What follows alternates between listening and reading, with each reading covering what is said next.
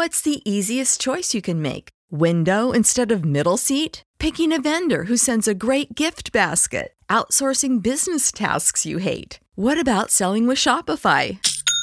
Whether you're selling a little or a lot, Shopify helps you do your thing, however you cha-ching. Shopify is the global commerce platform that helps you sell at every stage of your business. From the launch your online shop stage to the first real-life store stage, all the way to the did we just hit a million orders stage. Shopify's there to help you grow. Whether you're selling scented soap or offering outdoor outfits, Shopify helps you sell. Wherever and whatever you're selling, Shopify's got you covered. Sign up for a $1 per month trial period at shopify.com/try. Go to shopify.com/try now to grow your business, no matter what stage you're in. Shopify.com/try. When you need mealtime inspiration, it's worth shopping Kroger, where you'll find over 30,000 mouth-watering choices that excite your inner foodie. And no matter what tasty choice you make, you'll enjoy our everyday low prices, plus extra ways to save, like digital coupons worth over $600 each week. You can also save up to $1 off per gallon at the pump with fuel points. More savings and more inspiring flavors make shopping Kroger worth it every time. Kroger, fresh for everyone. Fuel restrictions apply.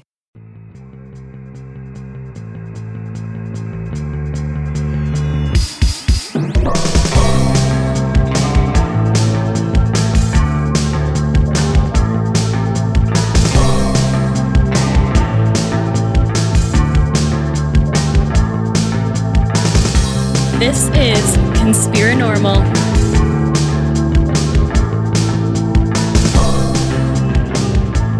All right, guys, welcome back to Conspiranormal, and Seraphiel is here.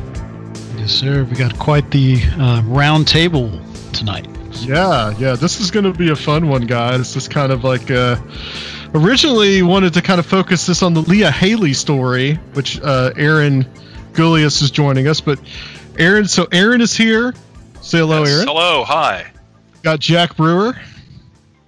Hi, everybody. And Greg Bishop, who might be making dinner later. Hello.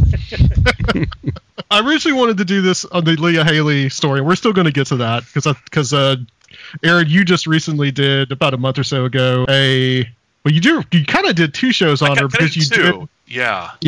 One on Cito's new friends, and then one on her specifically. And then Jack, you've actually interviewed her, and I guess you've actually met her, and you kind of are close to her geographically, so you know some of those places that we talk about, that we're going to talk about tonight. Yeah, that's a reasonable description of it. Yeah.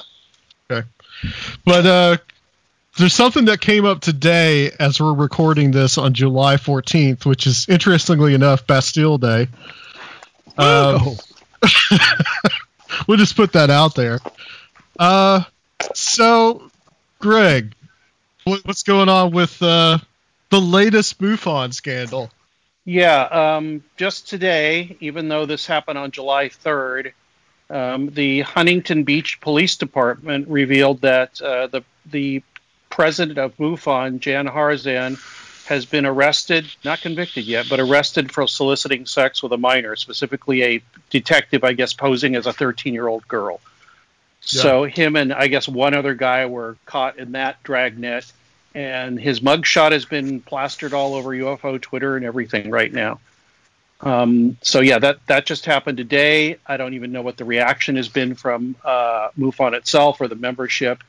What I'm hoping is that they'll all say, MUFON sucks, let's disband it and do something else, which I've been saying for like probably 10 years now. I didn't know this was going to happen, but as time goes on, you start to see more and more what the upper echelon of MUFON is like. This has nothing to do, it's no reflection on the rank and file, who most of them, as far as I can tell, are sincere, not racist and not child molesters. Yeah, he basically got. I feel sorry for them because it's a huge betrayal of trust once again. And so I'm hoping that the members will just say, well, maybe MUFON shouldn't exist anymore. The only problem is where do a lot of these people go? And my answer is form your own group. Form your own group. Form a small group. I did a lecture like 10 years ago where I said that it should break up and go into small groups that can move quickly and can communicate through the internet. All this can be done now. And the nature of the phenomenon, I believe, is anti-structural. So how can you have a structured organization be effective at looking at it? I don't think so. Only to a limited degree. I mean, data gathering is great. It should be. There should be more data about it because patterns will emerge. But a large top-down, pyramid-type organization, no good for that. And now we find out it's diseased at the top, even worse than we thought. So maybe there'll be another nail in the coffin, and I say fine. Yeah.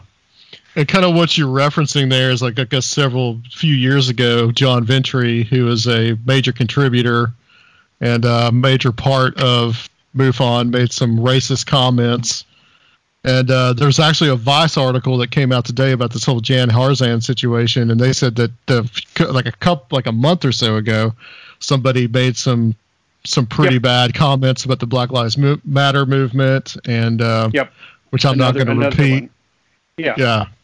Yeah, just another scandal showing that this is pervasive throughout a lot of levels of the organization. And like I said, not through the rank and file, I don't think so. But people in the positions of leadership, especially at the very top, seem to have these problems, or they coddle these people, which is like mind-boggling to me. When this first happened with Ventry, there was that statement from Harzan, who's the real hater here, and what we should really look at ourselves. And I was like, the first thing I said was not, you racist coddling idiot. Well, I kind of did say that. I said most organizations, when this happens, they immediately say this person does not reflect our value, no matter what you think personally. Right. Does not reflect our values. It is that we have severed all ties with this person, and we don't, and we have divested ourselves from any association. That's what every other sane organization does. MUFON didn't do that. They basically said, oh well, it's fine. One, because I think they're probably buddies. Two, he gave over $5,000 a year. I think maybe up to $10,000 a year to the organization. And three, and I really don't want to say it because it's dog whistly. Maybe they agree with him. Yeah. I don't know. I don't know. That is a speculation, and that is just me speculating. I don't know for sure, but there's just so much that they could have, that the Harzan especially could have done in the MUFON board to just say we don't have anything to do with this person, and they didn't do it. They kind of doubled down on it, which is insane, and a lot of people left over it. So. Yeah, because who wants to belong to an organization where if you say you're active in it, especially if you're like a state director or a field investigator or something, where you instantly have to say, oh, I'm with MUFON. I'm not a rapist or a pervert or racist or whatever. Nobody wants to have that sort of caveat after what they say. And oh my God, T-shirts should be printed up right now. Proud member of MUFON, not a racist. Yeah. There is some other I can't remember what I was going to say, but there's all these things. It's like it's with the Harzan thing. There's going to be the I've already seen out there on Twitter the well, this is a setup. He's being framed. Somebody who I won't name because they're known, said, is this going to stand up in court? Because I can't imagine a cop would actually do this. I was like, have you seen To Catch a Predator? I mean, there was a whole TV show about cops do this all the time. This is how we catch them. You don't actually put a 13-year-old out there as a lure. You pretend. And idiots, exactly. Idiots and morons, who are not right in the head and do not have their critical thinking engaged fall for it because they're in the grip of whatever horribleness that they're in the grip of. But there's the excuses are going to start. It's I've seen some QAnon references. It's like, MUFON's deep state. Q will bring real disclosure. Really? Yeah. Somebody it has. Yeah. Is this connected to all the other child trafficking rumors that are out there? And it's it's the sort of thing where you get any organization that's. Now, my initial thought was, well, any organization that is large enough, from the Roman Catholic Church to the Boy Scouts, is going to have these issues come up. Except MUFON's not that big, compared to the Catholic Church or the Boy Scouts.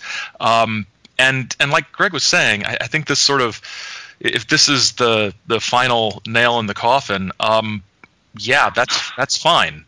It's a relic. The organization is a relic. Organizations like it are a relic, not just because of the nature of the phenomenon and its anti-structural nature, like Greg was saying, but also because we have the tools where we don't need these large, multinational hierarchical structures to basically manage. I mean, not to offend anybody out there, basically to manage a hobby. What's a hobby for a lot of people? An avocation. And we don't need it. And sort of, as we get talking about Leah Haley's situation, the way MUFON treated the records of abductees, their sessions and things like that. The Carpenter thing. Yeah. The Carpenter affair. There's a long history of people running a large organization and not actually seeming to know how to run a large organization in an ethical way. Yeah. And it's I think a lot of it is ignorance, as much as rather than always being mendacity, but and greed. Greed's always a factor, and being flattered by powerful, mysterious people who want your information because you've done such a great job collecting it. My group wants your stuff. Oh wow, it's being taken to the next level. No, some weirdos just they're just vacuum.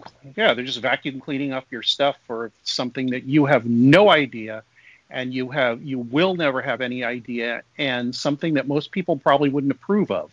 Right. Which is why they're doing it in secret. That has nothing to do with flying saucers, probably. Exactly. It probably has something to do with whatever. It has to do with how do these groups, how do their minds work? How does that block of people think? What is their motivation? What is the best way to control people's perceptions? And I think getting all this data would help quite a bit. And there's probably also other deep, dark things having to do with things that Jack is probably more familiar with. Having to do with perception management, mind control, things like that. Jack, what are your thoughts on this?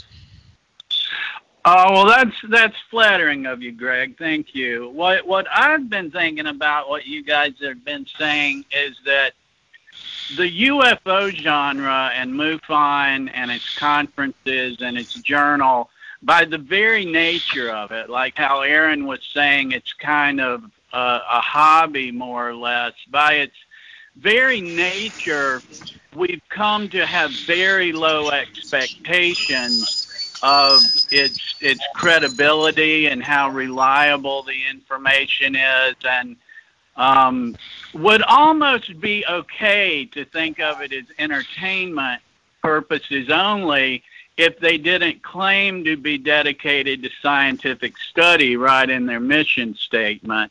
Yeah. And what I think about, like, what's happened with Harzan and the problems with the Carpenter affair that we'll probably talk more about as we go, and circumstances that we could think of related to the Leah Haley case and just MUFON indiscretions in general, is that the very nature of the organization and the genre tend to be kind of fantasy prone and fantasy based, or at least really willing to suspend judgment.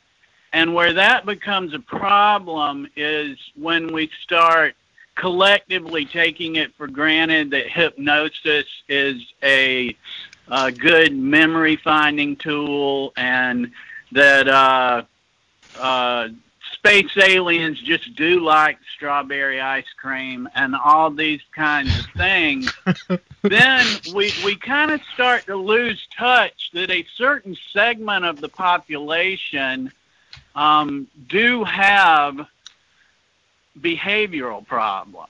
And we should be concerned when we're in public, when we're interacting with people, as a general rule, we don't just distrust people, but we would tend to be much more cautious, shall we say, in a grocery store or at a business meeting than we might be at a UFO convention, which really should be the opposite. I mean, we're kind of inviting people to charlatans, people with very difficult belief stories.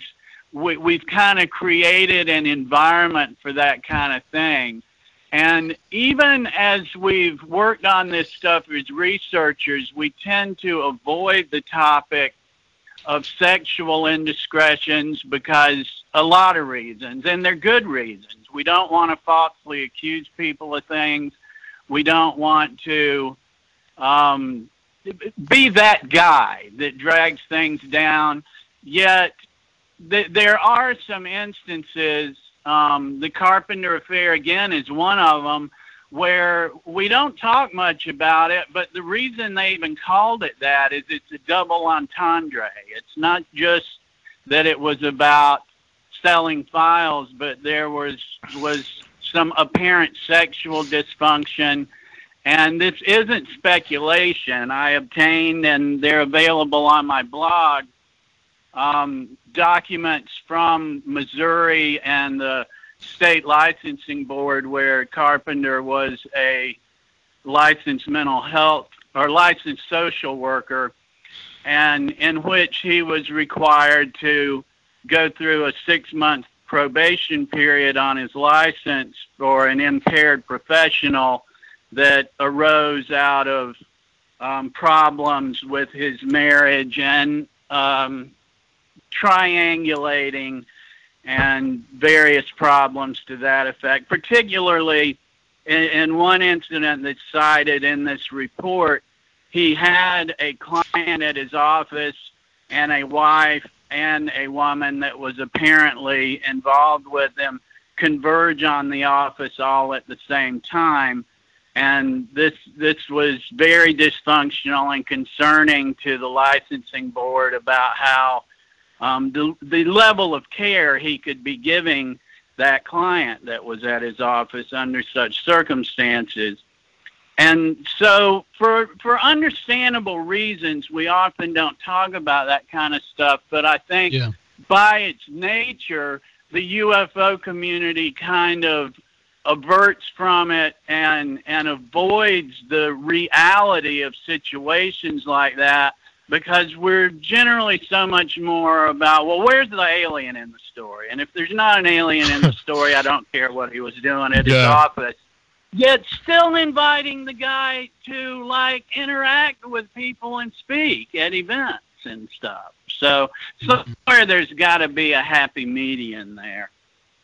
Yeah, that's really good. I mean, respecting and not feeding into people's mental health problems. I have personal experience with individuals who are prone to kind of fantastical stories, using those conspiracy and UFO mythos. And, you know, when you would hear these stories and, you know, I cared about this person, I didn't want to feed into it. You know, you get excited. Well, tell me more. But then, you know, you really don't want to hurt them further and encourage something that might not really be good for them. I agree with that. And there's at least two different kinds of support that we can offer. And one is investigative, where we really put on our critical thinking hats and look for what answers to these cases might be. And the other is an emotional support, in where we really don't care about the story, but just want to help a person and do what's good for them. And especially, like you're suggesting, if they go to credentialed professionals that are charging for their services, it should be really clear what the objective, what kind of support is being offered, what's being sought, and what that behavior looks like. Well, Jack, let's get into the Carpenter affair, because we can kind of, since we're on that, what was that all about?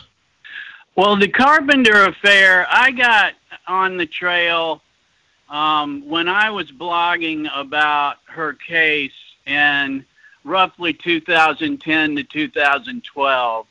And what it was a series of transmissions from John Carpenter to Robert Bigelow and his National Institute for Discovery Science, NIDS, the Skinwalker guys. During the 1990s, Carpenter had made available to Bigelow and NIDS some 140 case files, and I have reason to believe that also involved hypnosis tapes that Carpenter, as a social worker and hypnosis practitioner, had conducted with people who thought they were abductees, alien abductees. And at the time, he was the MUFON director of abduction research, and basically gave all the files to Bigelow, copies thereof. On my blog, I've interviewed him about it, several other people, and this is not an allegation. It did happen. It's confirmed by Carpenter himself, as well as through many documents and other sources. An investigator named Gary Hart filed complaints to MUFON when he heard about it around the turn of the century. He was hearing about it around 2000 from various witnesses and of UFO events he was investigating and people in Missouri. And Gary Hart filed complaints to MUFON that went nowhere, and John Schuessler and the board continued to keep Carpenter in a leadership position. And Hart eventually, with the help of some of the people that were involved, that files were given without their knowledge or consent, were given to Bigelow. Hart solicited their help and made a formal complaint to the state of Missouri, the licensing board for Carpenter as a social worker, and that was what led to the 6-month probation period on Carpenter's license. To the best of my knowledge, the MUFON board never did make the organization or any of the people aware of it. Carpenter resigned shortly after the complaint to the state of Missouri and completed his probation period, to the best of my knowledge, that required, as I mentioned earlier, counseling for an impaired professional and submitting progress reports from his employer and a number of other stipulations. And also, as I suggested earlier, this was not just a matter of betrayal of the 140 people and the MUFON collective membership, but also there were dysfunctional relationships involved. And for instance, he married 2 of his former hypnosis patients. Oh gosh. Understandably, that's not what, to say the least, and to be very kind, that's not what we would define as the kind of clear boundaries and objectives of support that we'd hope to establish in such a setting and relationship. Sure. Absolutely. Yeah. How influential was John Carpenter in Leah Haley's the development of her experience stories that she'd then put out to the public? Quite. Yeah. She was referred to John Carpenter by Bud Hopkins, and between Carpenter and his associates, I believe it was some 14 hypnosis stories, that her entire narrative grew out of a memory, a fragmented memory of a UFO sighting as a child, and some 14 hypnosis sessions later had a completely changed identity, and this whole narrative of aliens and military people and a complete crisis of self that I don't know how much we can completely contribute that to John Carpenter, but between he and some other key MUFON personnel that, as Aaron recently covered in his much recommended podcast, Saucer Life, it's very safe to say that along with the other personnel that took her on a hike of Eglin Air Force Base that's extremely questionable and some things like that, it's easy to define this as the manufacture of an alien abductee, in my opinion. Yeah. So, Aaron, let's get into the skinny about this whole case. Like, she really comes from this point of view at first that she's an alien abductee, just kind of like the basic kind of story. Yeah. But then later on, she develops this idea that there's more going on, and she goes away from that. And then Greg, too, like, Greg, you said you had you met her at one point, right? Yeah, at Roswell in 97. I met her in Davenport. And I bought a copy of The Transformation of America from Nice. He tried to hide. He had it. I asked him if he had that book, and he looked at me with this strange look, like he was selling porno, and pulled it out from underneath. Well, it is. Yeah, it pretty much is. And he pulled it out from underneath the table and quietly took my money, and like we were, like he was selling me drugs or something. And I haven't delved into the case or gotten involved with Haley as much as Jack has. I read some of the stuff on his site about Haley and how much he had talked to her, studied her, interacted with her, and all this. Which kudos to you for even approaching her. But my interaction with them was buying the book from her, getting it signed by her, talking to Mark Davenport, and basically kind of hearing what the story was in its embryonic form. I don't even think she was talking about abductions much in 97. I think she had identified as an abductee, but it hadn't progressed to the point, definitely, that it's that where Jack encountered her. Yeah, it's an interesting story because her first book, Lost Was the Key, came out in 93. Mm-hmm. And that was sort of it reads like an abductee book. If you've read an abductee book, sort of these things were happening, and then I had these memories, and then I went to this hypnotist, and then all these things started to become clear to me. But there's some twists there that are really interesting. I think the sort of big twist with Haley, and it might not sound like a twist in 2020, but in 1993. Her talking about how the Air Force, there were Air Force officers in her town who she claimed were following her.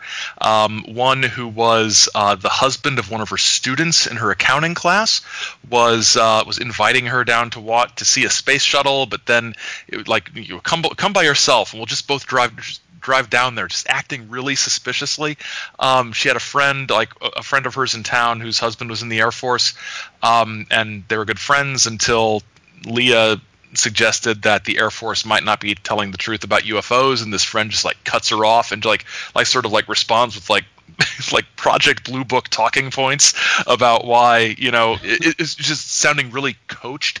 It just seems like she was manipulated from a very early stage in this, and she sort of between the first book and then Unlocking Alien Closets in 2003 or 2004, sort of her second book, you can sort of see the wheels turning as she's going through this, and she's sort of putting together very slowly that all is not as it seems. This is not I am being abducted and experimented upon, and eventually she gets to the point where she believes that these things, these experiences were manufactured and sort of impressed upon her. But there's this middle phase where she believes she's been abducted and abused by the military, sort of the MILAB thing. But at the same time, she is in contact with good aliens. And there are good aliens working with good humans and bad aliens working with bad humans. And so you've got these two sides. So there's this, she sort of, you almost see her, as you read it, trying to come up with a narrative that explains what she's going through. And then she sort of does her husband, her second husband, Davenport, gets into sort of talks to her about non-lethal weaponry and the stuff he's been learning about mind control and things like that, and she comes to the conclusion that the marks, like the distinctive abductee marks that she has, that if you look at the diagram of it's sort of like a really nasty taser sort of thing called the sticky shocker, that the marks on her body match the sort of metal tines of this non-lethal weapon that the military had been developing. So, she had been, abused, she believed, but not necessarily by aliens. And I think the creepiest part of the story was when she would have what she called virtual reality experiences, which is the most late 90s, early 2000s thing you can call anything. But it's just like, oh, don't call it that, please. This book is instantly dated. But she's hearing voices and having visions, and they aren't dreams and they aren't abductions. It's just these visions. And then other times she hears voices, and there's this one thing she talks about it. She talks about it in the book, and she also talks about it in I used some clips from a talk she gave at I think a Florida MUFON meeting in 2004, 2005, where she was driving down the road and there was a voice in her head telling her to drive off the road into a tree. And then she did some reading about sort of the sort of, I don't know what to call it, like the ultra low frequency, mind interference beams. I'm not sure. Like the voice to skull, right? Yeah.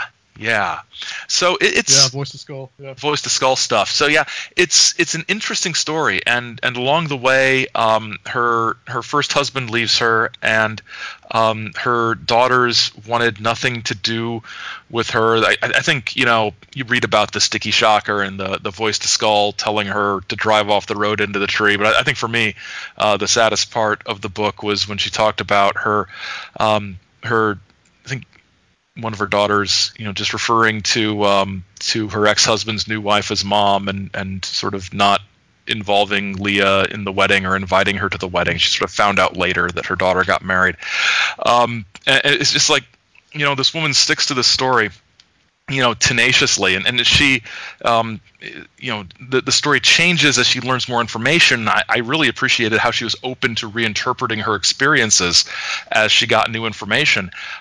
But at no point did she just say, okay, I'm just going to ignore this and try to get on with my life. And so she really does lose a lot, which is very sad. And when you listen to her, in YouTube clips and things like that, she sounds credible. She doesn't sound like she's working you. She doesn't sound like the typical, I don't want to say the typical UFO speaker conference circuit person, but she's not out to rip anybody off. She seems sincere. It's a sad story, and it's a weird story. But then less speculative is that she really does seem to have been really manipulated by the local MUFON leadership, and some of whom were ex-military. Yes, they took her to a beach. You know, she had a vision that she was, there's been a crash or something on this beach, and the beach was part of and of course the name of the Air Force Base, just Elgin Air Force Base. Elgin Air Force Base. So they said, well, we can take you on there. We'll go, and they go, and she finds this odd device, which is sort of a non-lethal weaponry sort of thing, I believe, and it looks like a giant egg timer, I think she described it as. And so these guys who were MUFON guys, they're in Florida, were able to, they all went to the beach and everything was fine and nobody bothered them, and they were within the perimeter, you will be shot if you don't leave perimeter.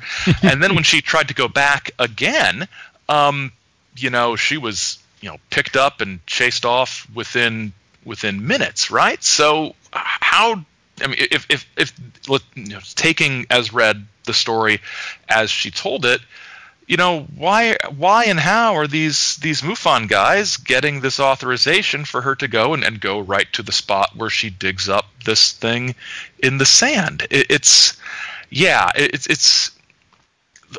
very stage managed, if that makes sense. It's just like this is being sort of presented to her, and she's this character in this drama that is playing out, and it's all being like you said, manipulated. Yeah. And Jack, she actually tried to attempt to do the same thing again, right? Yes, she did. She and Mark Davenport, her husband, made an effort to take that hike again, she told me, because she became suspicious about how she was allowed to walk across an Air Force base with a couple of guys, one of them a MUFON leader, Donald Ware, and another one a former MUFON board member. And she was quickly stopped. They both were, and they were warned about being put in the brig if they didn't leave immediately. But I also wanted to comment, please, on, you asked about if it was much less speculative that that she was manipulated by people in MUFON and people near her. Yes, absolutely. That was what actually interested me in the story, and I first contacted her to read her books and to see if she was open to interacting with me about questions I might have, was that so many of these stories are about distant memories. We're like talking to someone that's 50 or 60 years old and they remember something that might have been in their 20s, or we're talking to a 40-year-old about something that when they were 10 years old. And they're very vague and ambiguous, where Leah's case offered us an opportunity to look at specific dates, specific names, allowed me to go to these men and say, what on earth led you to believe you could just take this woman hiking across Eglin Air Force Base? And then when I'm not able to get satisfactory answers, as Aaron was saying, I don't know to what extent this covert stuff went. I don't know how official. I don't know exactly why Robert Bigelow was interested in obtaining these files. I don't know how interested people in Bigelow's circles were. I could never get straight answers on that. But yes, it did allow us definitely opportunities to ask, to get specific names, specific dates, places things happen, right, and ask everybody there, what the hell, man? What were you thinking? And if you're not under the ether of UFO stories, it just doesn't make rational sense. Well, who were some of these? Who were, in particular, I guess, this Donald Ware and Robert Reed, in addition to that we already talked about, Carpenter, who did the hypnosis sessions with her, but then there's these two guys. They're both former military, right? And they have connections to even more shady characters? Mm-hmm. Right. And Donald Ware went on when he had a parting of the ways with MUFON, and he went on to be the front guy for the International UFO Conference that it has now become a quite well attended annual convention out in Phoenix. I believe they meet, and yeah, he was one, and he just had bizarre answers to my questions, off the wall things. For instance, for one thing, he told me that they were able to take the hike because you can walk on the base during low tide if you stay within 10 feet of the water line. So I thought, well, that's easy enough to check, and I called the base and asked if I could do that, and I was told in no uncertain terms not to expect to come on that base without proper authorization.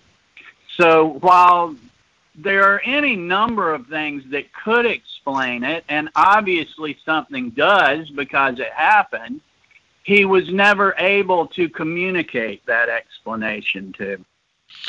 Yeah, so the implication here is that she was allowed on the base, and when she tried to go back, they told her she couldn't.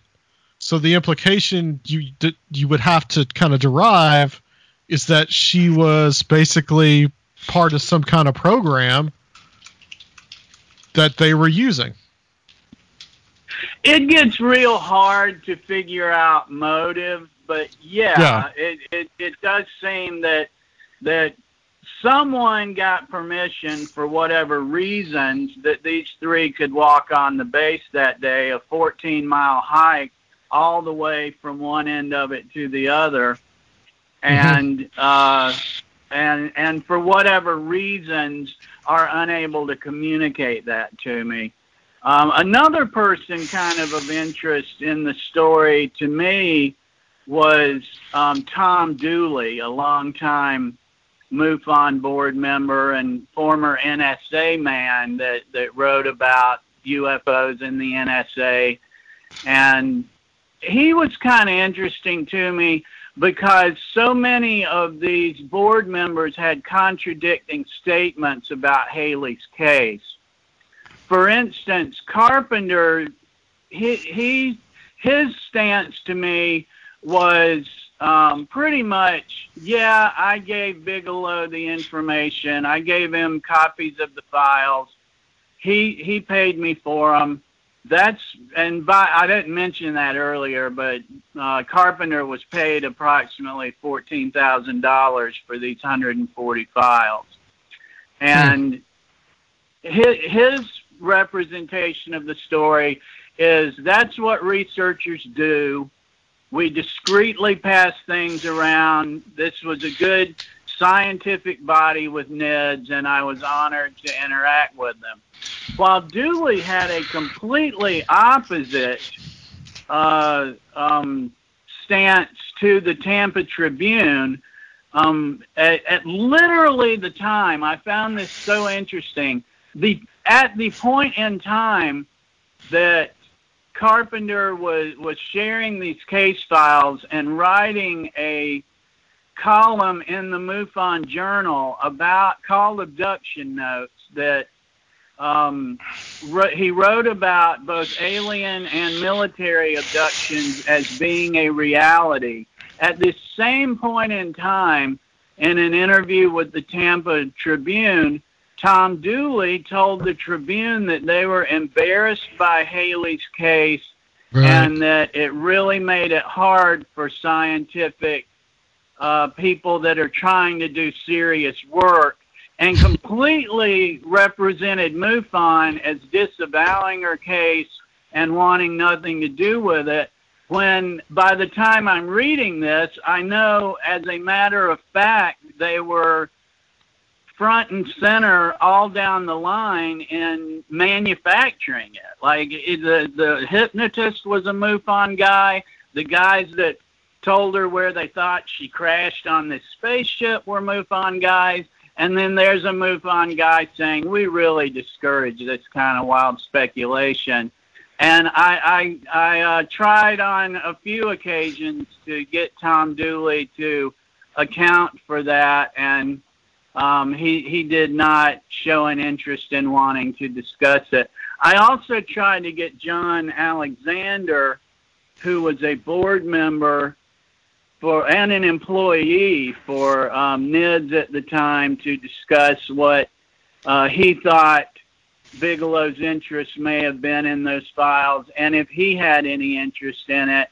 And Colonel Alexander simply told me, you should ask Bigelow if you're interested in old affairs, which of course I had tried to do, ask Bigelow and his representatives, and they never returned any of my attempts at communication. And I asked John Schuessler too. I sent him several emails at different times asking if it would be okay to ask some questions about the Carpenter affair for blog posts, and he never responded to my emails. And Mr. Schuessler was a longtime member of the board, and he sat on a scientific advisory committee for NIDS at the time. So it became really clear to me as I continued to look through these things and read the comments of some of the outraged MUFON people, like Larry Bryant was one who was concerned about wanting to know who all knew about the Carpenter affair and when they knew it, that were concealing it from the board and the membership. And it became increasingly clear that Mr. Schuessler probably did know about it for a long time and had no particular concerns about it, if not endorsed it. So those are some of the names of the people that were involved and that were able to go to and ask what happened. And some of them are willing to try to defend their actions, and some of them don't want to discuss it at all, which I was particularly interested in Colonel Alexander because, I'm kind of amused when I say he likes to tell us that he's willing and able to discuss inside baseball until he doesn't feel like it, and then he says, no, I'll pass on that one.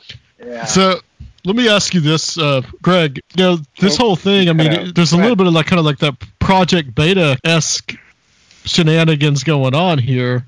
I mean, what do you think about all this? Well, it seems like there is an attempt to, as far as if I have the story straight, there's an attempt at some sort of perception management of Leah Haley, up to and including what you might consider mind control. For Paul Benowitz's part, I don't think, and I've seen comments where people have said that I'm apologizing for more. I'm a friend of his, and so I'm not critical about it. I think that it depends on the person. I mean, in Leah Haley's case, she had so much going on. She had so much going on in her life that could be what? If you trust somebody and there's something that you're not sure about in your mind, it may be a little unclear. If they want to clarify it for you under hypnosis, for example, you're going to cling on to, and this is what Jack was saying about helping people, you're going to cling on to whatever they say that makes you feel like the situation that is unresolved in your mind will make more sense, even if that scenario is not good for you. When you're looking at outside of the situation. Now, for Paul Benowitz's part, I don't think he was mind controlled. I don't think he was. He may have been actually. That there was one story about where he said he was somebody was coming and injecting him with chemicals. He said, and both Doty, who apparently I'm best buddies with, even though he won't talk to me. And I believe Gabe Valdez, who nobody will impugn his reputation, both told me that there was, and Bill too, Moore told me there was evidence that he had some sort of injection marks on his arms. And they don't know where that came from. Either somebody was doing it, he was doing it to himself, who knows. And that's a very scary, dangerous part of it. No doubt. Up to that point, And I did mention that specifically in the book because I wanted to make it clear that that had been part of the story. But before that point, who knows what was going on? Because according to most people I talked to, including people that were not affiliated with the government, poor Benowitz was like a lot of UFO researchers in that their belief system took precedence over any information that was presented to them unless it happened to agree with their belief system. So that makes it very easy for anybody that wants to control your perception to control it. This is why I tell people, especially with disclosure, if whatever that is, as soon as you're hearing exactly what you want to hear, you should be very suspicious. Yeah, one thing. I hope that answered your question. Yeah. Well, he was definitely manipulated, and so they were both. I guess really the similarity is that they were both manipulated to a certain end. One thing I wanted to ask Greg about is that in her books, Leah Haley had a friendship or relationship with Karla Turner. And I know that you're familiar with Karla and her story, and I'm not as familiar with Karla's story as I am with some others. But I think I remember you mentioning at various points that that Karla experienced some sort of terrestrial oddness in addition to her sort of otherworldly oddness that she went through. The only terrestrial oddness, as you say, that I can remember, had nothing to do with any influence from any official organization or government organization, but that the one thing I do remember that she told me was before any of her abduction type stuff. And I think this was in the interview I published with her way back, I don't know when, in the 90s in Excluded Middle, that she said that at one point in her life, she got on a plane. She traveled to India. She lived in an ashram or something there, had a boyfriend, and then came back to the United States. And then realized later she has no idea why, but that entire episode lasted like before. It was like a Philip K. Dick novel almost. Oh, wow. She was suddenly, back where she was. And like she said, it seemed like, months and months had passed. And she had no evidence she had actually been to India and done all this. I think I remember this correctly. And, I don't know if that's evidence of a pathology or some sort of influence or mind control, whatever you want to call it. But she said this was way before any of her abduction stuff. So I think a lot of these abduction scenarios are occurring, definitely in some sort of altered state. So I don't know exactly what's happening to people. But, for the purposes of our discussion here, it's very easy when something like that is so malleable to form it to something that you want the person to think rather than what may have, quote unquote, actually happened, which I don't think we have any access to because, nobody can nobody's had video, film, anything. Cameras don't work. There's something else going on. I think, something like an abduction scenario actually there is an external agency involved occasionally that is not, I don't think is the military. I don't know what that influence is. Mm-hmm. It could be some endogenous thing in our brains that does that. Or it could be, some other kind of beings or entities trying to influence us. I don't know. But, the point is that when something is that what's the word? Open to interpretation, the mind will interpret it as it will in a way that makes sense to the person, experiencing it. And if that has to be alien abduction, so be it. Or if it's going to be, a military abduction, so be that too. But those memories under hypnosis and other things are I believe are quite malleable, and that's unfortunate because some people that are doing these hypnosis sessions do not have the best interests of the people they're hypnotizing in mind, be it the military or simply just somebody that wants to write an important UFO book and have this be their big case. Yeah. One thing about speaking of the hypnosis. I covered this in the Haley episode I did, but when confronted about the sending the information, the records to MUFON, and MUFON selling those records. Carpenter's lawyer's argument was that Carpenter was engaged in this as a hobby. He simply collected abduction accounts. There was nothing clinical involved. He was not doing this in his function as a therapist. He was doing this. He was off the clock. He was a civilian. Therefore, it was his personal property that he was disposing of. But then, a few years later, when he's moved into a new office building, he sends out his newsletter to the abduction people, and he talks about how now maybe their health insurance can cover the cost of this. I'm like, wait a minute. I mean, and obviously MUFON is using those credentials to give them, a leg up. Yeah, and okay, so if I'm a surgeon, and in my off time I'm operating on people in my garage, and one of them dies because I used like a garden trowel instead of a scalpel to remove their appendix, it's not really a great defense. Like, I wasn't doing this in my capacity as a doctor. I did this in my capacity as somebody who enjoys cutting people open.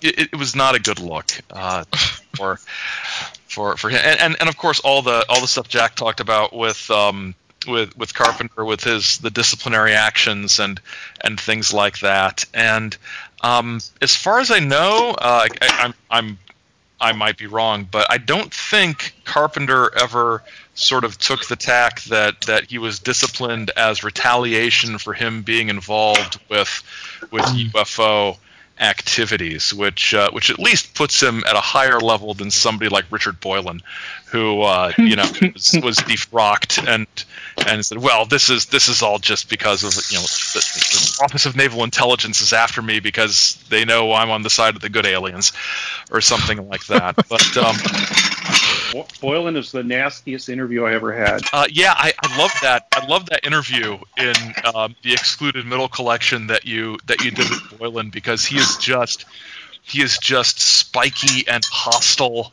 and arrogant. Everything. Arrogant. But the funny thing was, he was very gentlemanly as he did it. We didn't yell at each other. We didn't get nasty, but the words were. And people saying, "Whoa, you were so mean to him." And it's like, well, he was being arrogant. Of course, I'm going to be a little more pointed and what's the word? And my questions are going to be a little sharper, since he's being kind of arrogant and nasty with me about it. It's like, okay, if you think, it's like, well, how do you know this is going? Well, because I'm a doctor and you're not. It's like, that's a ridiculous reason.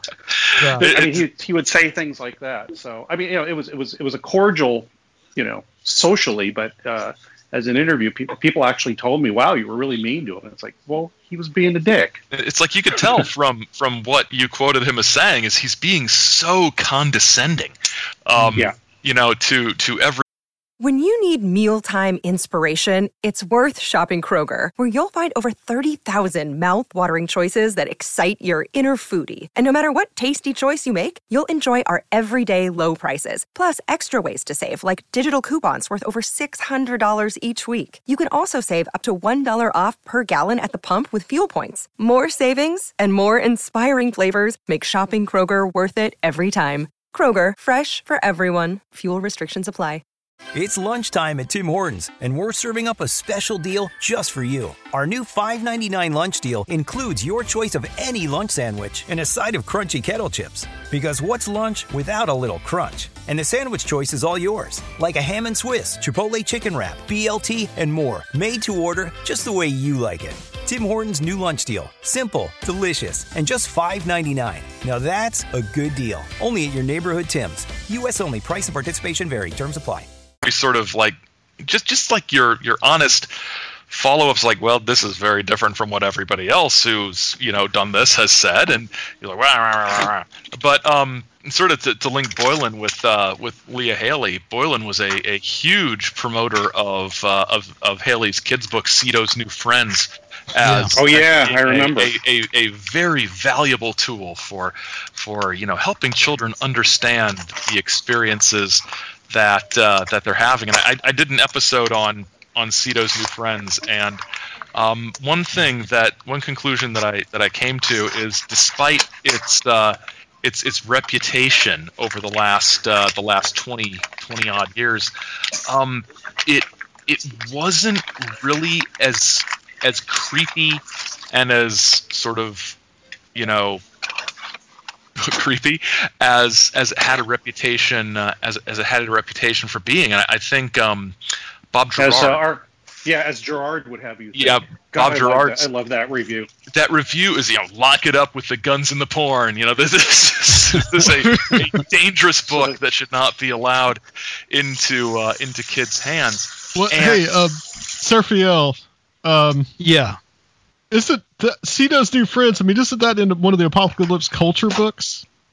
Yeah, that's where I first encountered it. And maybe give a background of Cito's New Friends for people who may not have heard your episode on the Saucer Life, because it's, for a lot of people, it's probably the most infamous thing that Leah Haley is known for. Yeah, which is and I think it really has sort of sadly overshadowed her other work, which I really sort of grew to appreciate. So Cito's New Friends is a kid's storybook about two kids, and basically it's meant to represent Leah and her brother when they were children. Sort of mirrors their experience, and in her grown-up book, she refers to Cito as the being, one of the beings she encounters. These kids, they meet this alien. He takes them up in the ship. He teaches them how to talk with their minds. And he gives them a magic stone, and then they go home and they hope that they see Cito again. And the criticisms of the book sort of all were on the sort of, because this came out in 95, this was sort of, stranger danger was kind of the warning about it, that this is going to encourage children to go off with strangers and get victimized. Only if they look like aliens, though. Only if they look like aliens, yes. You run away from the ones who look like humans, but if they're short and chalky colored, big eyes, they look like Jan Harzan. Run. I wasn't going to say it, but I'm glad you did. But someone went there.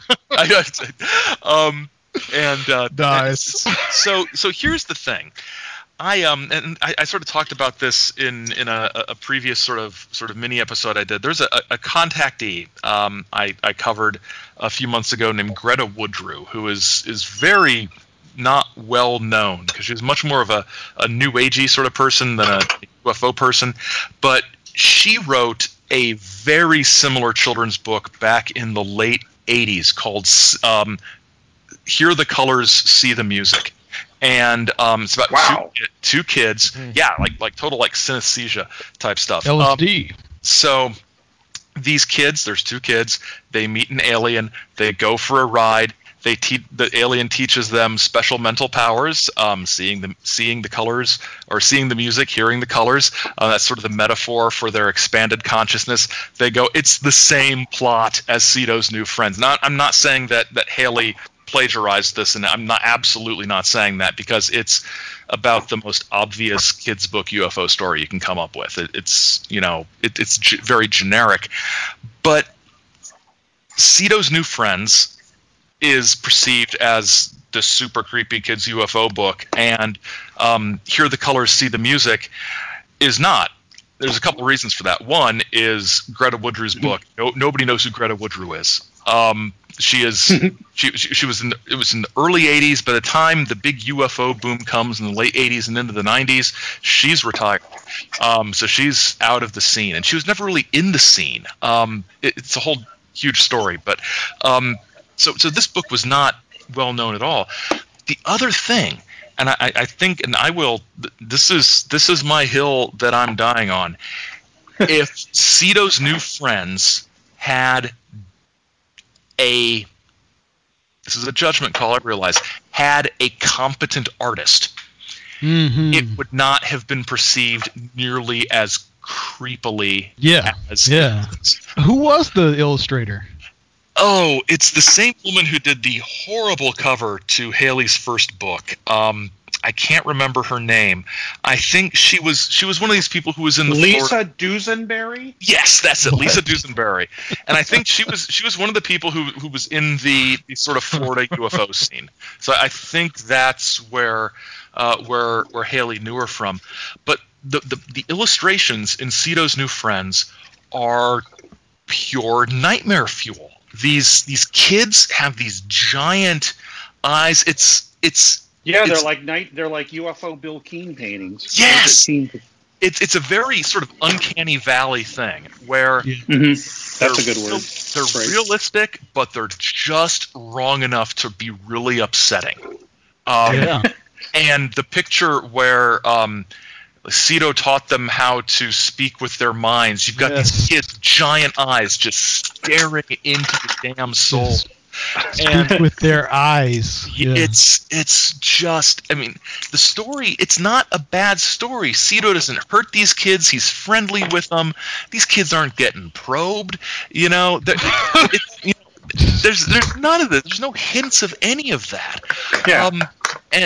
But those drawings are messed up, and I think that's really what hurt the book. So what was the context? Just going to Seraphiel, what was the context that Parfrey? Why did he put that in Apocalypse Culture? Just because it's weird and creepy as shit. I think that's it was all the context that Parfrey needed. Yeah, yes. Yeah. I knew Parfrey quite well, and you're right. Excellent. Yeah. Part 2 had a lot of creepy stuff with like the John Benet Ramsey stuff, and it had a lot of that mind control, pedophilia type of stuff in it. So it probably fit into that context. Someone we haven't talked about yet, who played a pretty large role, it looks like, and I wanted to ask a question as to any view of his character, this Mark Davenport, who Haley married, right, after meeting him in 1993. Is there? Does anyone have a sense of Mark Davenport's character? Because it would seem like in Angulius, you've explored all these 1990s mind control victim women like Bryce Taylor, Kathy O'Brien. They'd usually have this handler husband. Yeah. And it was a really kind of weird relationship. But what was Mark Davenport actually like? Because he seems like he's an alright guy. Everything I've read just gives me the impression that if anything, his interest in mind control and his knowledge about the background and the experimentation and sort of the non-lethal weaponry side of it, that research and investigation, what he did was he sort of pulled her away from the alien abduction side of it, down to not necessarily a better story, but a story that was maybe a little more easy accessible, easy to digest, maybe a little more realistic. There's a book, and in a couple of weeks there's going to be one of my little mini Saucer Afterlife things about it. There's a book called Gray Highway, which you can get on Kindle for 99 cents. It originally came out like 20 years ago. Two buddies from college go on a road trip visiting UFO people across the country. And one of their stops was Murfreesboro, and they met with Leah Haley and Mark Davenport. I'd never heard of this book. It just sort of came up on a Google search about Leah Haley. That's where I went to college at Middle Tennessee State University. Yep. Wow. She lived there for that's where she sort of ran her publishing company out of. And the impression that you get of Davenport from that is that he's the one who's really trying to make their whole operation into a business, because they started the book distributor stuff and the publishing of her books. They did that in-house, and he's the one who sort of pressures these guys into buying them both dinner when they just invited Haley to dinner.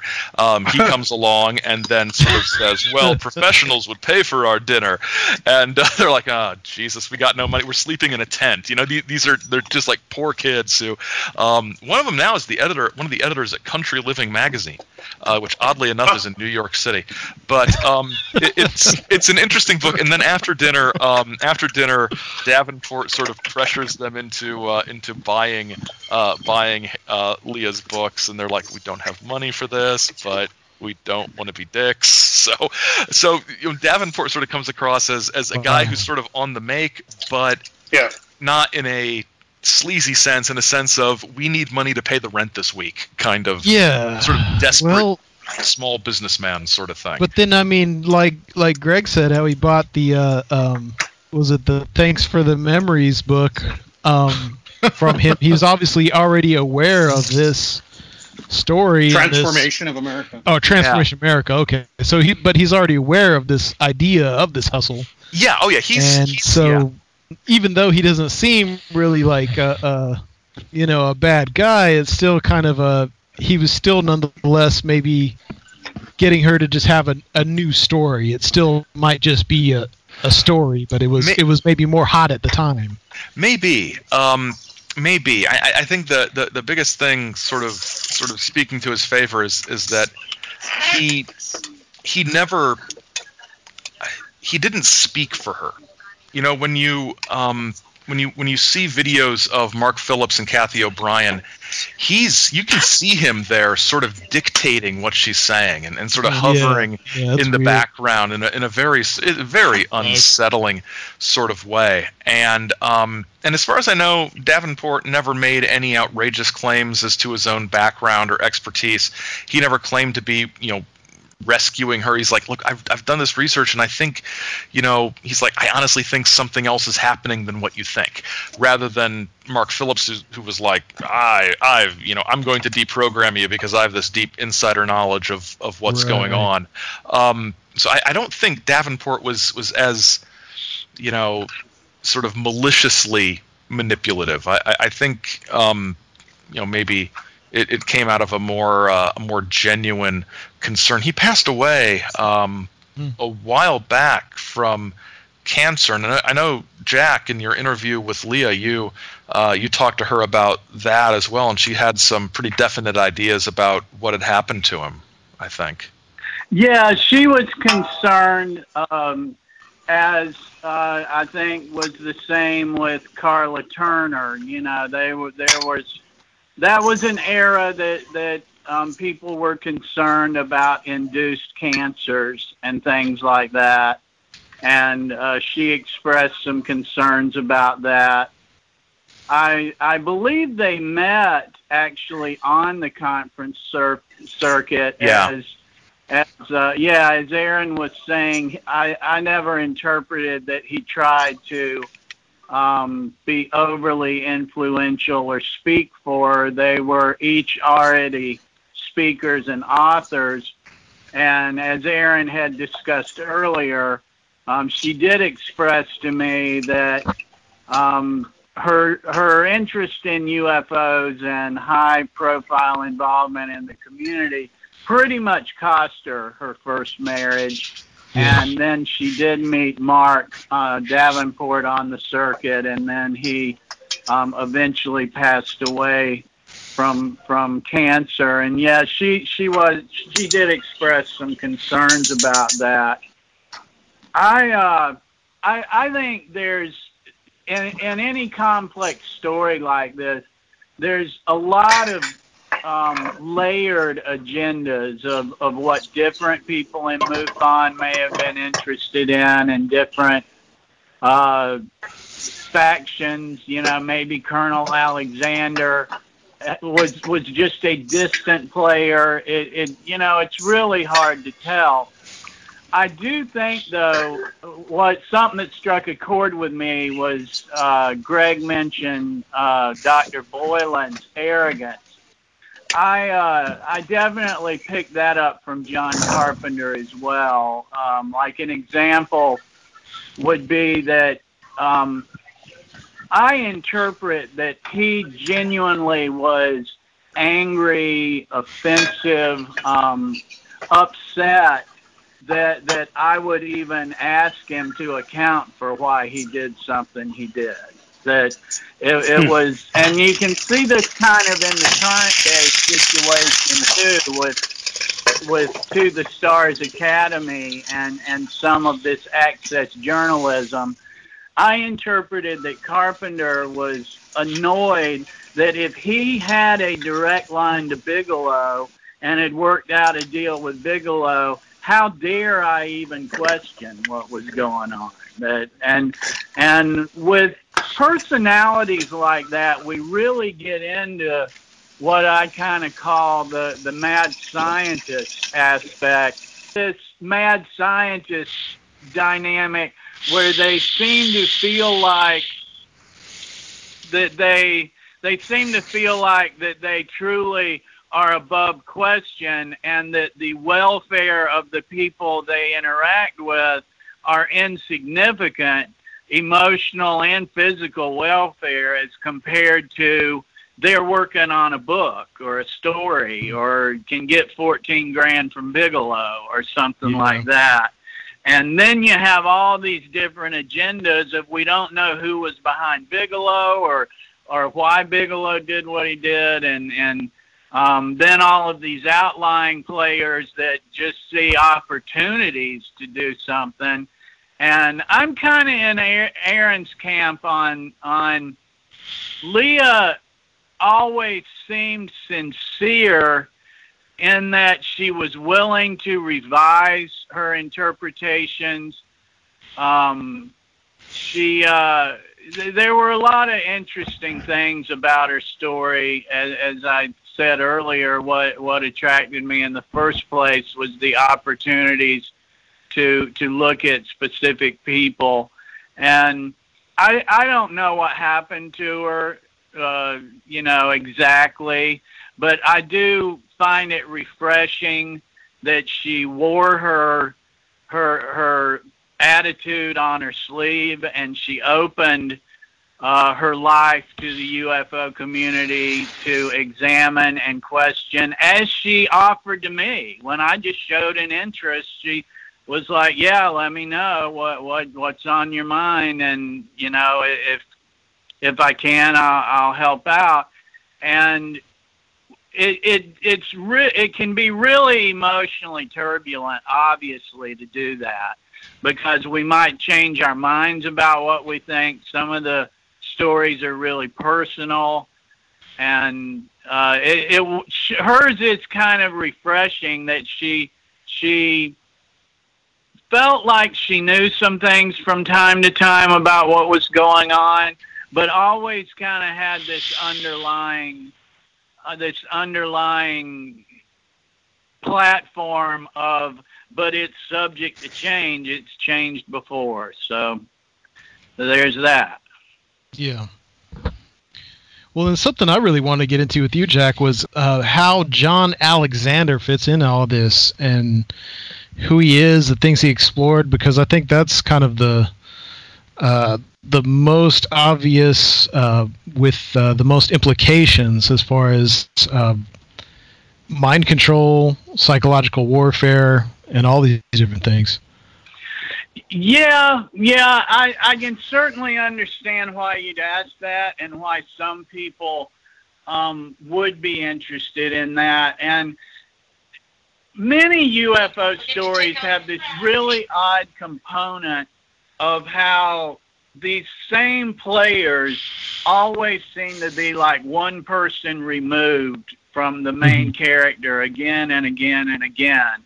And Colonel Alexander is a non-lethal weapons expert, a CIA consultant, a highly decorated Green Beret, Pentagon consultant, prestigious career in the intelligence community, and bafflingly enough, for decades was a staple on the UFO circuit. He was one of those, as you guys were discussing earlier, if the disclosure's telling you what you want to hear, be careful. He was one of those that people tended to want to believe when he said what they liked, and wanted to call him a disinformation agent when he contradicted their pet theories. And he was an employee of Robert Bigelow at NIDS, the National Institute for Discovery Science, was one of the key players in the Skinwalker bunch, and acted as a liaison to some extent through some of these ventures of Robert Bigelow. In fact, after I had been blogging about Leah's case, I was contacted by Elizabeth Chavez Carpenter, which is a former wife of John Carpenter. And though I did not know her at the time, I was familiar with her and her story from researching and writing about the case. And she was one of the 140 that had her case file given to Robert Bigelow. And she indicated to me that that included hypnosis tapes and that she wrote Bigelow on several occasions and tried to get it back.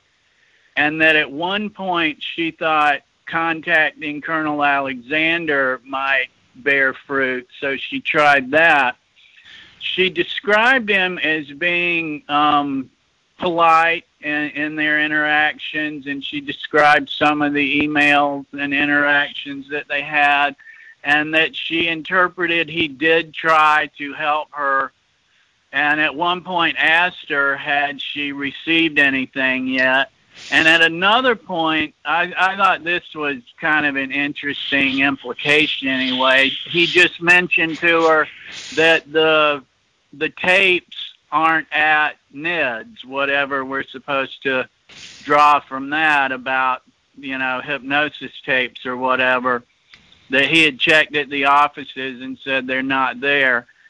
And eventually, she did receive in the mail, she told me, according to her, and I don't have any reason not to believe it, she said that she received a copy of her case file in the mail in an unmarked envelope, and that minus any hypnosis tapes, and she, of course, believes that they kept a copy. I asked her if she thought John Alexander was instrumental in having that happen, and she said, reflecting back on it, she really couldn't say.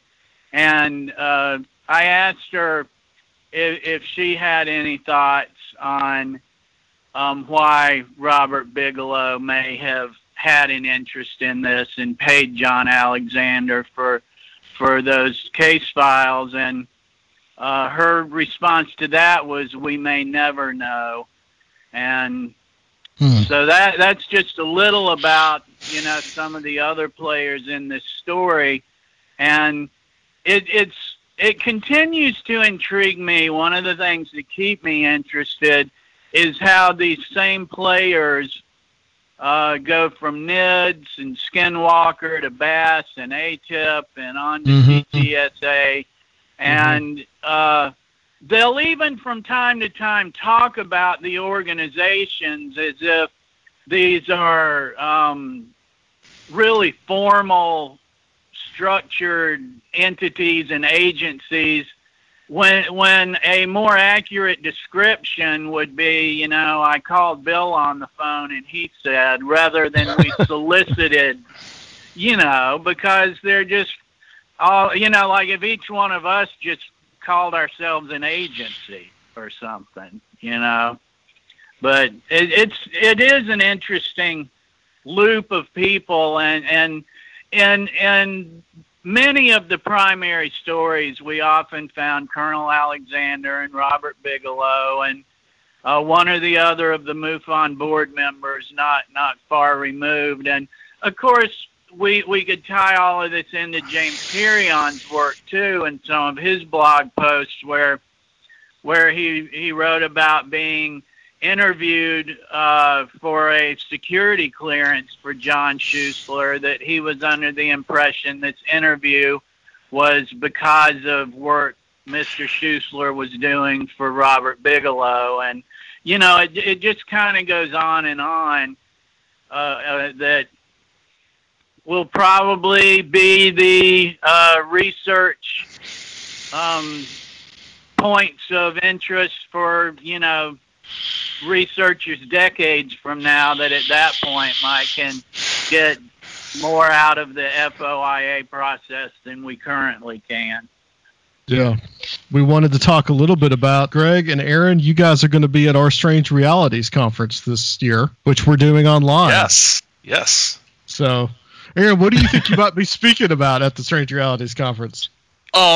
I think I was thinking about that today when I was looking at my emails, like, what am I talking about?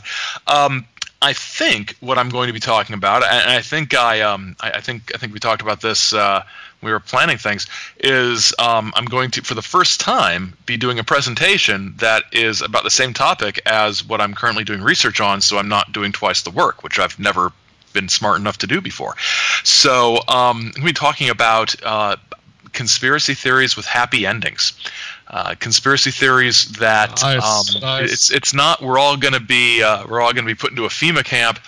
We're going to put all the bad guys into our FEMA camp. We are going to get rid of the people who are causing all the trouble. We are going to have wonderful, happy, good times finally after decades of being screwed by the Federal Reserve or the deep state or the people who won't tell us the truth about aliens. So we're going to have everything the way we've always wanted it. So a little Nassara, a little sovereign citizen legal stuff about gold-fringed flags and admiralty law. Yes. Maybe a little QAnon, probably a whole lot of UFO disclosure stuff. Sort of, going back to the day and sort of linking it to sort of the utopian things where if they finally tell us the truth about aliens, we can just get our perpetual motion machines and then we'll be fine. Yes. So it's going to be, I think it's going to be fun. Yeah. I think that's going to be awesome. I'm really looking forward to that. Yeah. That's going to be a really good one. Greg, are you there? Thinking of speaking about the lack of right brain thinking in ufology when it's completely focused on data, how the purity of somebody's information, when in the UFO arena it's never pure. And the third thing that I think is that the weirdness and the hoaxery and the psychosis and all that are unfortunately or not, part of the mix. And we kind of have to accept that in a lot of ways, while still rooting out, people that are extremely negative, toxic, or whatever. Somebody just spinning stories, that's fine. You have to expect that. But somebody, viciously lying and hurting people by it, no, we don't have to accept that. Or, specifically deceptive because they want to put out a narrative or whatever it is. But my point is that my view of the subject has gone from skeptic to believer, everything in between, and now I'm kind of soft focused, and I think I'm going to talk about that a little bit and maybe the benefits of that. Okay, no, that sounds great. Cool. All right, and let's see, guys. Let's just go down the list. Greg, I know you got to get going, so where can people find you? All that good stuff. Get your books. Well, I guess Amazon, the best place to get the books. Just type in my name and type in Project Beta, and all the other ones will come up. And, of course, my podcast, Radio Mysterioso, which is a sometimes podcast when I can get somebody good on. If there's somebody I really want to have on, I have a show. So that may be every week for a while, or it might be once a month for a while, or whatever. It's an occasional show that I try to keep the interest and the quality up for myself. I mean, because ultimately I'm only pleasing myself, which you guys know because you do a show. Yeah, we really appreciate what you do with that show too, Greg. We're big fans. So absolutely. Thank you so much. And Jack, where can people find you? I am the blog, the UFO Trail. It's a Google blog, ufotrail.blogspot.com. And in the sidebar there, you can find my book, The Grays Have Been Framed. You can find me on Twitter at the UFO Trail. You can search in the upper left-hand corner for things we've been talking about. I have a blog post called The Carpenter Affair for the Record, and it has the documents Aaron was discussing and pretty much documentation of all the things we've discussed about Leah's case this evening. But basically, I'm at the UFO Trail and on Twitter, and you can find it all from my blog. And thanks for having me. Thank you. Thank you for coming on. Highly recommend the blog as well. And your book, Graves Have Been Framed. I recommend that to a lot of people. So, Gulius. Yeah, saucerlife.com is where the show is, or the Saucer Life on your podcast directory of choice.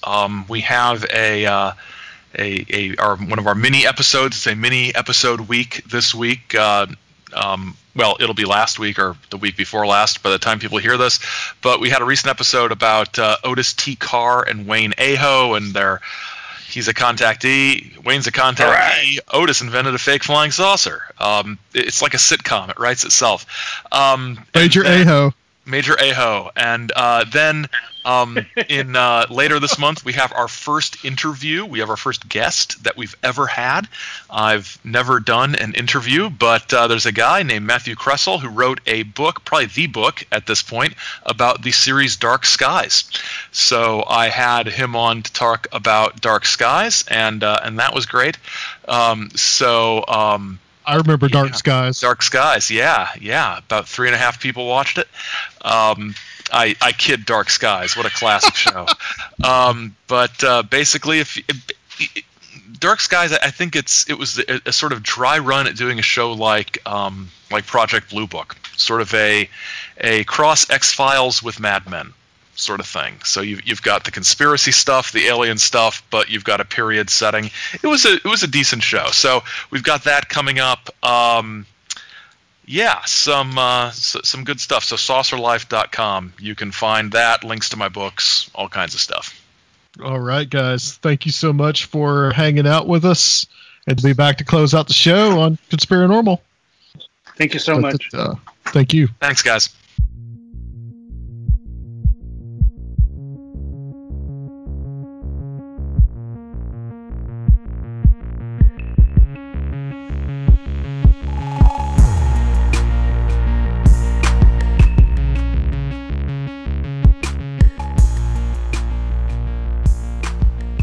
Welcome back to the show, guys. We're closing everything out. And that was a really good round table with Jack Brewer, Greg Bishop, and Aaron Gulius, man. Yeah, all-star UFO cast. Yeah, no doubt. I really appreciate those guys. Those are pretty much, I think, some of the best in the field, in my opinion. At least I think amongst our little group. How'd you feel about that? It was very interesting. Just my personal favorite aspect of the UFO phenomenon is probably more on that meta level of the mind control aspects. So that's what's most interesting to me. And this case is probably one of the cases that make that emphasize that dimension the most. Yeah. Well, it's one of those things, it kind of this has really interested me in the field of the alien abduction phenomenon, that there could be this kind of mind control aspect to it. And there's several cases. I mean, you really want to go back to Betty and Barney Hill. I mean, there's material Absolutely. About that being part of some kind of mind control thing. There's a lot of interesting aspects to it. And that's where it's a theme popularly, and Betty and Barney is where the popular conception of abduction as we know it really starts. Yes, it does. That's the first. You might have the Antonio Villas-Boas case, which is 1957, but that's in Brazil, and I don't think was even widely known to the rest of the world until probably about the 1970s, which is much later than the Hill case. And just like all this other stuff we were talking about kind today, of basic, even though they weren't described as grays, but they were described as being small, diminutive, rather large eyes. So that is kind of the start of the modern abduction myth, is the Betty and Barney Hill case. And right there, you also have military affiliated hypnotism. Yes, you do. Yes, you do. Which is an aspect that I don't think has been looked into that much. But yeah. So, I would almost say, to the way that I think about the case, that was probably where the mind control aspect came in. Could have been the hypnotic regression to make them think that something happened to them by these aliens. And then you got all the weird stuff about the star map and all that. But there's in some ways, there's really no doubt in my mind. Then you got other stuff about Orfeo Angelucci, which we've talked about on the show. Yeah. Him being put into his drink, and him having this vision that he sees in the drink, and which is very reminiscent of some kind of MK Ultra LSD experiments. There's several cases, and it's a theme. Like I said, it's a theme that runs out throughout ufology. You can't ignore it. It seems to me with the Leah Haley story that she was being really manipulated and really guided to think that she was being abducted as either some kind of cover, or to have her out there as a cover to make people believe that aliens exist, while the governments or the military or whoever is doing it something else. So yeah, or maybe just it was more of a operation of some of that MUFON leadership, and maybe her husband, by helping her turn it into more of a mind control thing, was just following one of the trends of the time, kind of like what we explored. And maybe there isn't any government involved in it. Maybe it's just a kind of weird, abusive relationship with some people who are supposed to be mental health professionals, and some MUFON leadership, and just some overall, right. Maybe it's a little more simple. Although what's bizarre in that respect is that she was allowed this kind of free reign. It's 13 miles, and when she went back, she was told that she couldn't go any further. So it's almost like there had to have been some kind of military involvement or some kind of permission that was given to these guys. And a lot of them were ex-military. Well, I mean, I guess this is a good place to put in this personal anecdote. We got a synchronicity with this because in last year, in 2019, in January, wasn't it January? It was January. Yeah, me and you went to Fort Walton Beach. Yes, we did. Yeah, we went down there with my stepson. He rented a Airbnb down there, and we actually took some pictures at around the Edgeland Air Force Base. And, so they supposedly walked from Navarre to Fort Walton. Mm-hmm. In that big stretch right there. So it's like 30 miles. I guess that's, technically part of that Air Force base. We did walk past, we walked past where there were signs and stuff like that, but there was a lot of other people doing it too. And I'd say we walked at least like 3 miles in. So I have to give it some kind of, there has to be some kind of grain of salt with it that you could potentially, there is a lot of people walking. We saw people walking way down there. Definitely not over 10 miles or anything like that, though. No, I'm sure once you get a little further, it would be like an issue, but we didn't see any active kind of things, except it was kind of weird out there. I mean, yeah, it was. You could see a lot of apparatus in the distance. Antennas, yeah, it had a weird vibe, like, and we had no idea. I didn't, I had no idea about the particulars of this case and that happening. Well, apparently they were coming from the other side. Apparently, she lives in Pensacola, or at least she did when Jack interviewed her, and we went to Pensacola as well. We went to Pensacola Beach, and that's where they have that Futuro home, which they call the UFO home, which is actually owned by somebody who lives in Nashville, oddly enough. And we went to Gulf Breeze as well. And we actually, I think that's up on our Patreon. I think people can see that, the little trip that we took. I don't know. I don't think we got any footage on the beach. But no, it was really strange. I may have, but I think I lost it. But yeah, it's just weird that we were on that exact beach that would then now pop up with exploring this material. It's interesting. I was like, yeah, you're right. That is the base, because Gulf Breeze was a famous UFO sighting back in the 80s, and apparently people still see UFOs there, although there's a lot of air traffic in that area, because not only did you have Elgin Air Force Base, but you've also got the Pensacola Navy base that's there. That's also an air base. So there's a ton of air traffic in Gulf Breeze.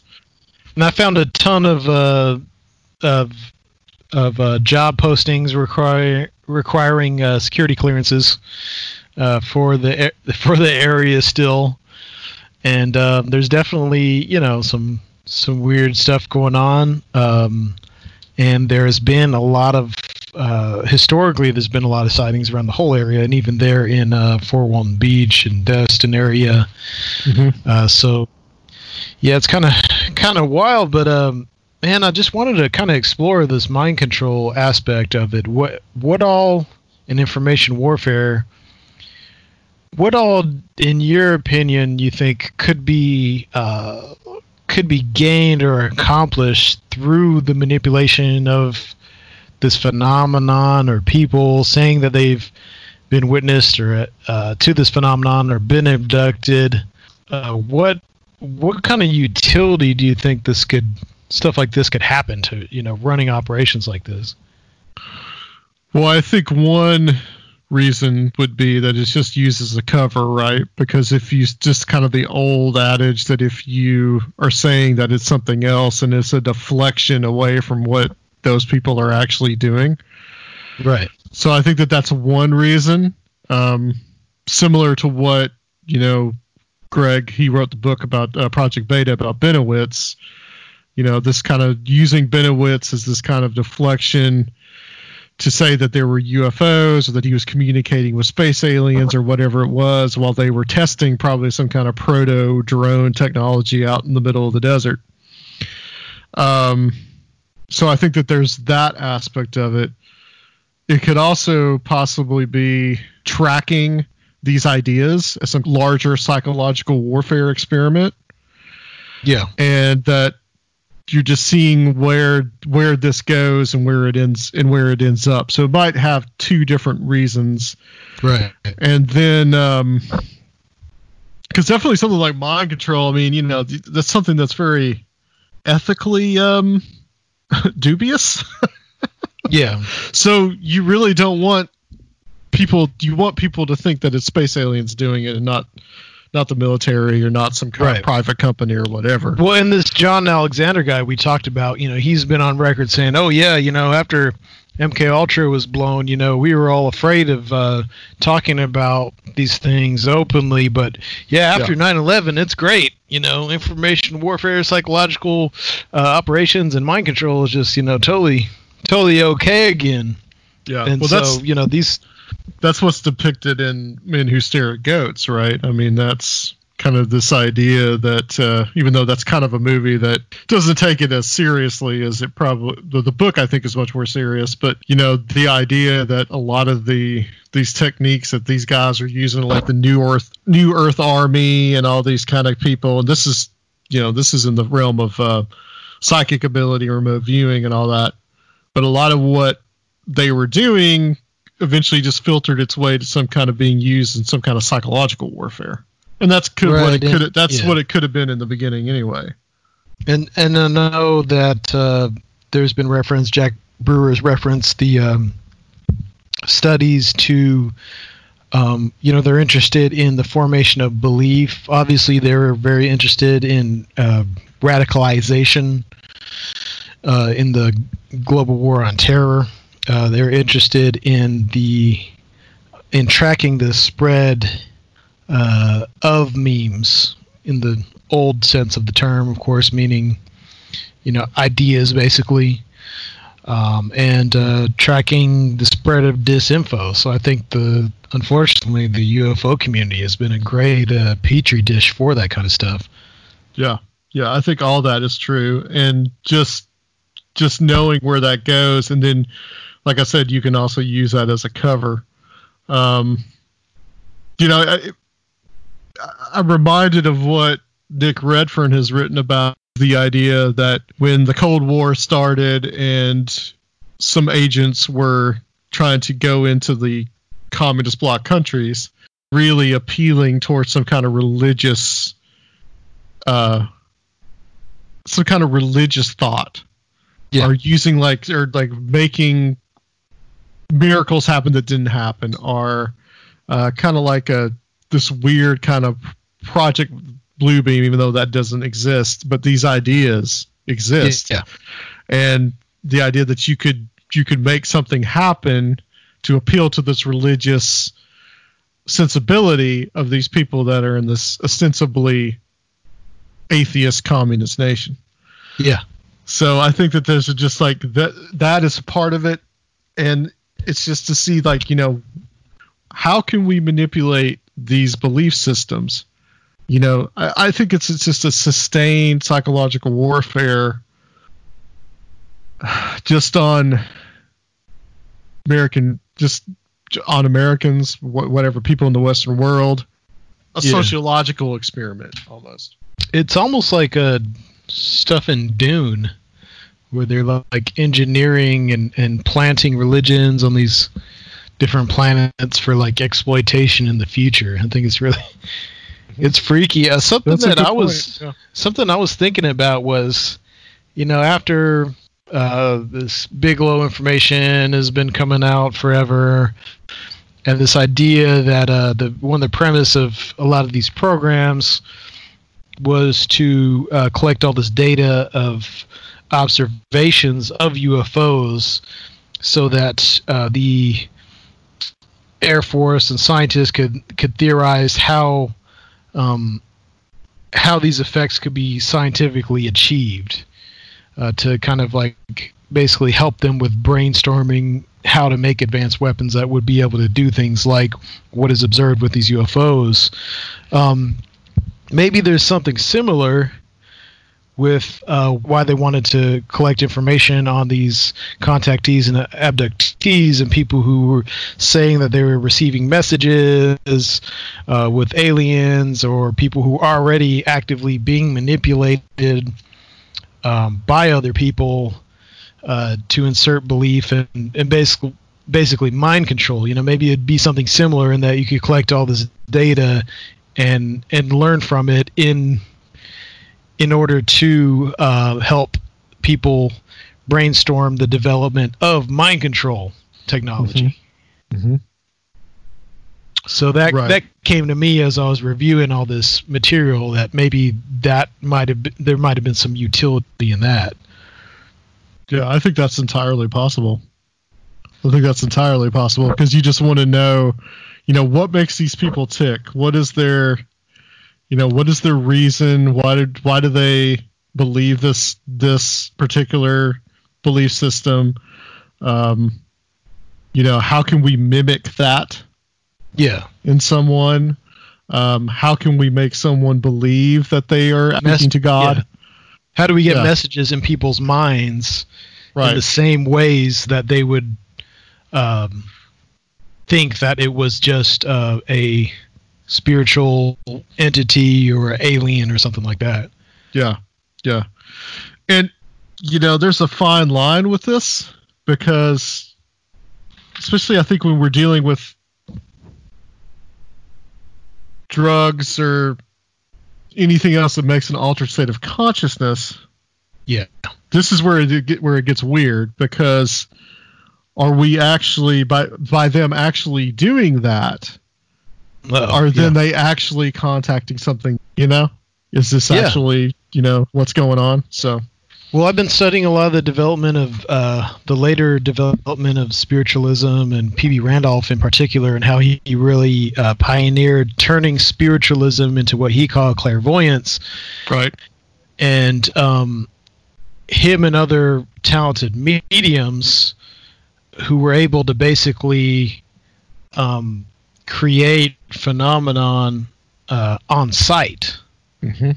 So it's like if is it the same kind of thing when people are exploring this material? Are they actually just manifesting it? Is it that there are people who are especially good at making this type of phenomenon manifest? Does it actually lie in, does it begin with the actual person? So it's kind of the same. It feels like the same thing. Yeah. So what's really going on in that respect? What's really happening? It's almost a chicken and the egg thing. Yeah. If you really want to think about it, because this stuff is so much more interesting than. Yeah, it's almost like it's almost just like a big circle. Well, I mean, we know that, the government has. I keep saying that the military has had an interest in people with psychic abilities. We know that's true. I mentioned the New Earth Army not that long ago, and remote viewing, and those types of people that are maybe have a direct line to something, or they speak to some kind of entity, or this kind of thing. There's so much when you get into the relationship between occultists and intelligence that you would just wonder whether or not some of those techniques have been used in some kind of mind control basis. Does that make sense? Yeah, since way back. Right. Because, we know Crowley, for instance, we know he was a agent for British intelligence. We know this, Yeah. So we know before official state intelligence apparatus, there were more informal secret society, or not necessarily informal, but secret societies were the ones who carried secret messages and had all the techniques of cipher and keeping secrets and transferring information, and John D, the original 007. Yeah, there you go. Yep.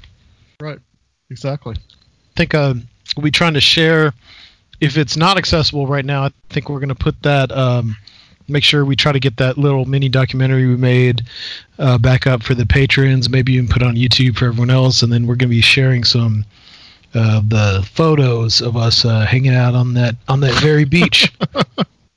Yeah, that might go into the graphic for the show. So, all right. Well, guys, thank you for listening. And don't forget Strange Realities Conference. By this point, tickets will be $20. So that's still really good. That's really, if you think about it, we have 21 speakers. So that's less than $1 a speaker. So please come hang out with us, guys, on September 25th, 26th, and 27th. And you heard a couple of them tonight, Greg Bishop, Aaron Gullius. And next time, we're going to have Brent Rains on, who's also going to be with us. And we're going to have a lot of people that have been on this show. So please join us. And you can get that at strangerealitiesconference.com. There is a link to Eventbrite where you can purchase your tickets. And you can go to patreon.com/conspiranormal if you want a preview of last year's recorded Strange Realities conference that was in the flesh, though we're going behind the internet veil this year. Yes. We are going to be broadcasting that live as a stream in August as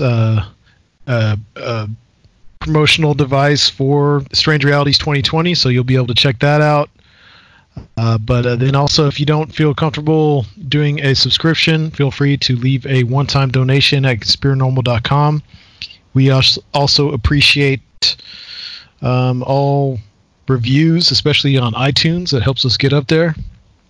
So anything helps, and please just feel free to reach out to us on all social media, where you can easily locate us and give us some feedback.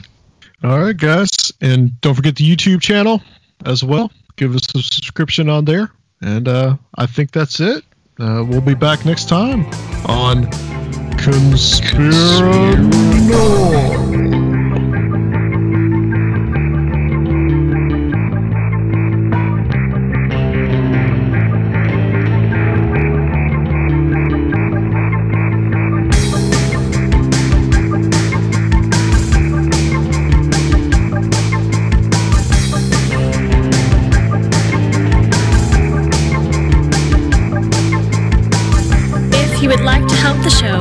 Please consider becoming a Patreon at www.patreon.com/conspiranormal or leave a one-time donation at conspiranormal.com. And please check out our YouTube channel, Conspiranormal Podcast.